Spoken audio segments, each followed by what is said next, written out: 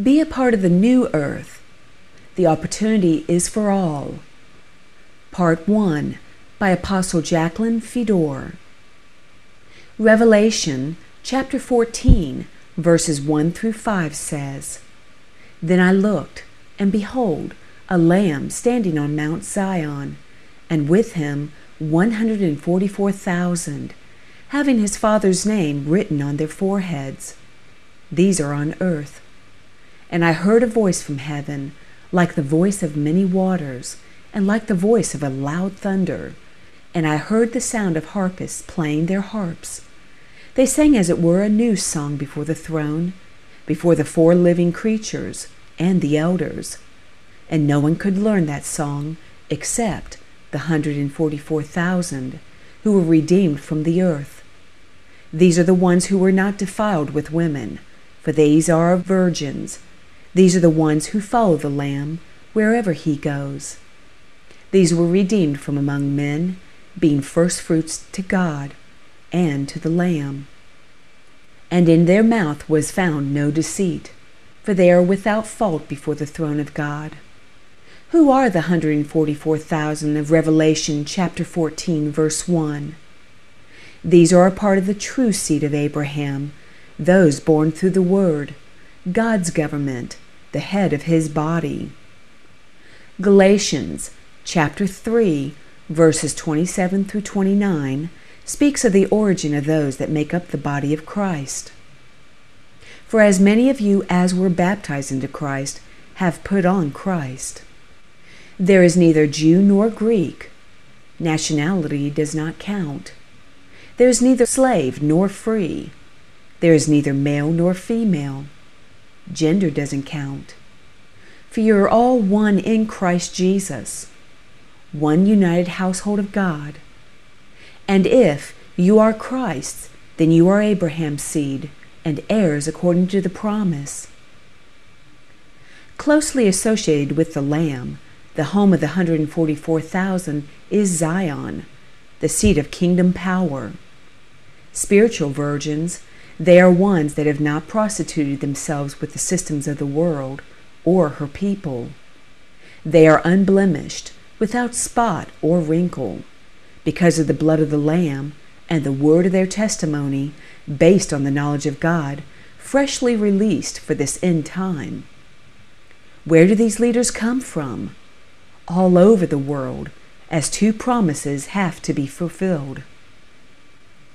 In Genesis chapter 12, verses 2 through 3, God said to Abraham, I will make you a great nation. I will bless you and make your name great, and you shall be a blessing. I will bless those who bless you, and I will curse him who curses you, and in you all the families of the earth shall be blessed. In Genesis chapter 17, verses 2 through 7, he reaffirms it. And I will make my covenant between me and you, and will multiply you exceedingly. Then Abram fell on his face, and God talked with him, saying, As for me, behold, my covenant is with you, and you shall be a father of many nations. No longer shall your name be called Abram, but your name shall be called Abraham. For I have made you a father of many nations. I will make you exceedingly fruitful, and I will make nations of you, and kings shall come from you. And I will establish my covenant between me and you and your descendants after you in their generations, for an everlasting covenant to be God to you and your descendants after you.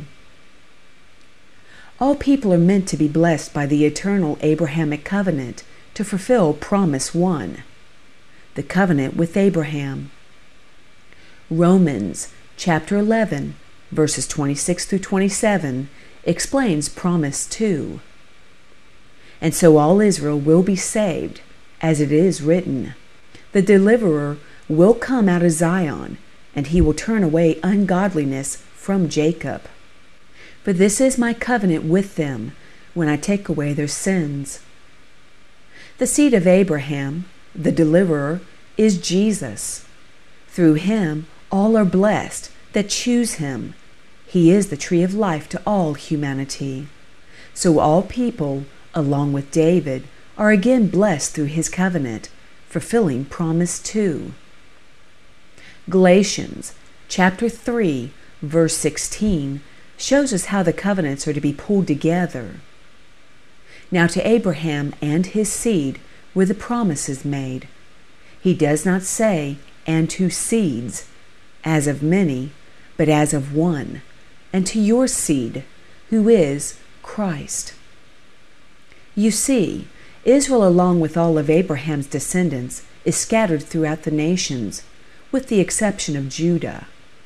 As all that love God are called to come out of the nations, out of man's systems in these last days, the promise to Jacob is fulfilled, as well as the promises to the rest of Abraham's descendants. They are all intermarried. In fact, it was for the sake of identifying the Messiah only that Judah alone remained visual. You see, it was in the plan of God all along that he himself would come to save humanity through a vessel he created and called his Son. His name, Yeshua, or Jesus Christ. Yet many denied him, or see him as no more important than any prophet. But look what 2 Corinthians chapter 5, verse 19 says to clarify the matter. That is, that God was in Christ, reconciling the world to himself, not imputing their trespasses to them, and has committed to us the word of reconciliation. You see, through Yeshua, all peoples of the earth can be saved from the grips of the enemy if they received him, thus fulfilling the covenants and promises made not only to Abraham and Jacob, but Noah, Hagar concerning Ishmael, Isaac, David, the 12 apostles, on and on. The point being, God loves his whole human family, and therefore devised a way to bring all man that would choose him back through the Son to their original perfect state in the garden. In other words, choosing Yeshua removes mankind from the household of the adversary, returning them to the household of God. We see the completion of these promises in Revelation chapter 7, verse 9, and verses 13 through 17. After these things, after the vision of the 144,000, I looked, and behold, a great multitude, the nations, which no one could number, of all nations, tribes, peoples, and tongues, standing before the throne, in New Jerusalem, and before the Lamb, clothed with white robes, with palm branches in their hands. Then one of the elders answered, saying to me, Who are these arrayed in white robes, and where did they come from? And I said to him, Sir, you know. So he said to me, These are the ones who come out of the great tribulation, and washed their robes, and made them white in the blood of the Lamb, saved through the Son. Therefore they are before the throne of God, or God watches over them, and serve him day and night in his temple. We are his temple, and he who sits on the throne will dwell among them. They shall neither hunger any more, nor thirst any more. The sun shall not strike them, nor any heat. See, this is on the earth. For the Lamb who is in the midst of the throne will shepherd them through his 144,000, his government, and lead them to living fountains of waters. And God will wipe away every tear from their eyes. Again, how will he shepherd them? Through the 144,000, called in other places his government, or the house of David. The government of God will be harvested and chosen first, so they can lead the nations as the head of his body.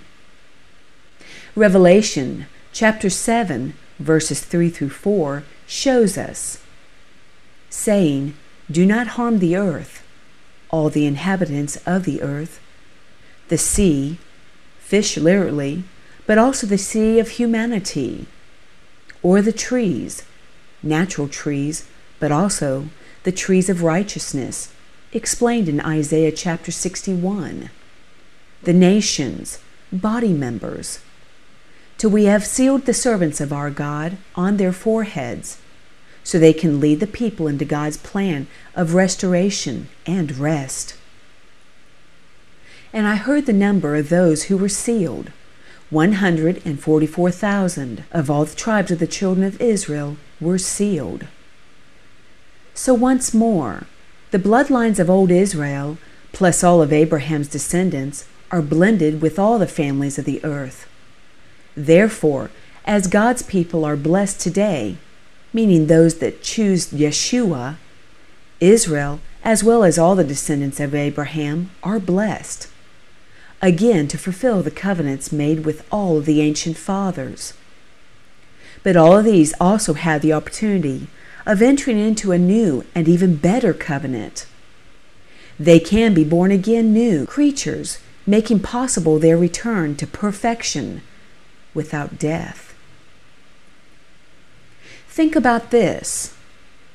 This covenant was made through the sacrifice of the vessel God said He occupied. Colossians chapter 1, verse 19.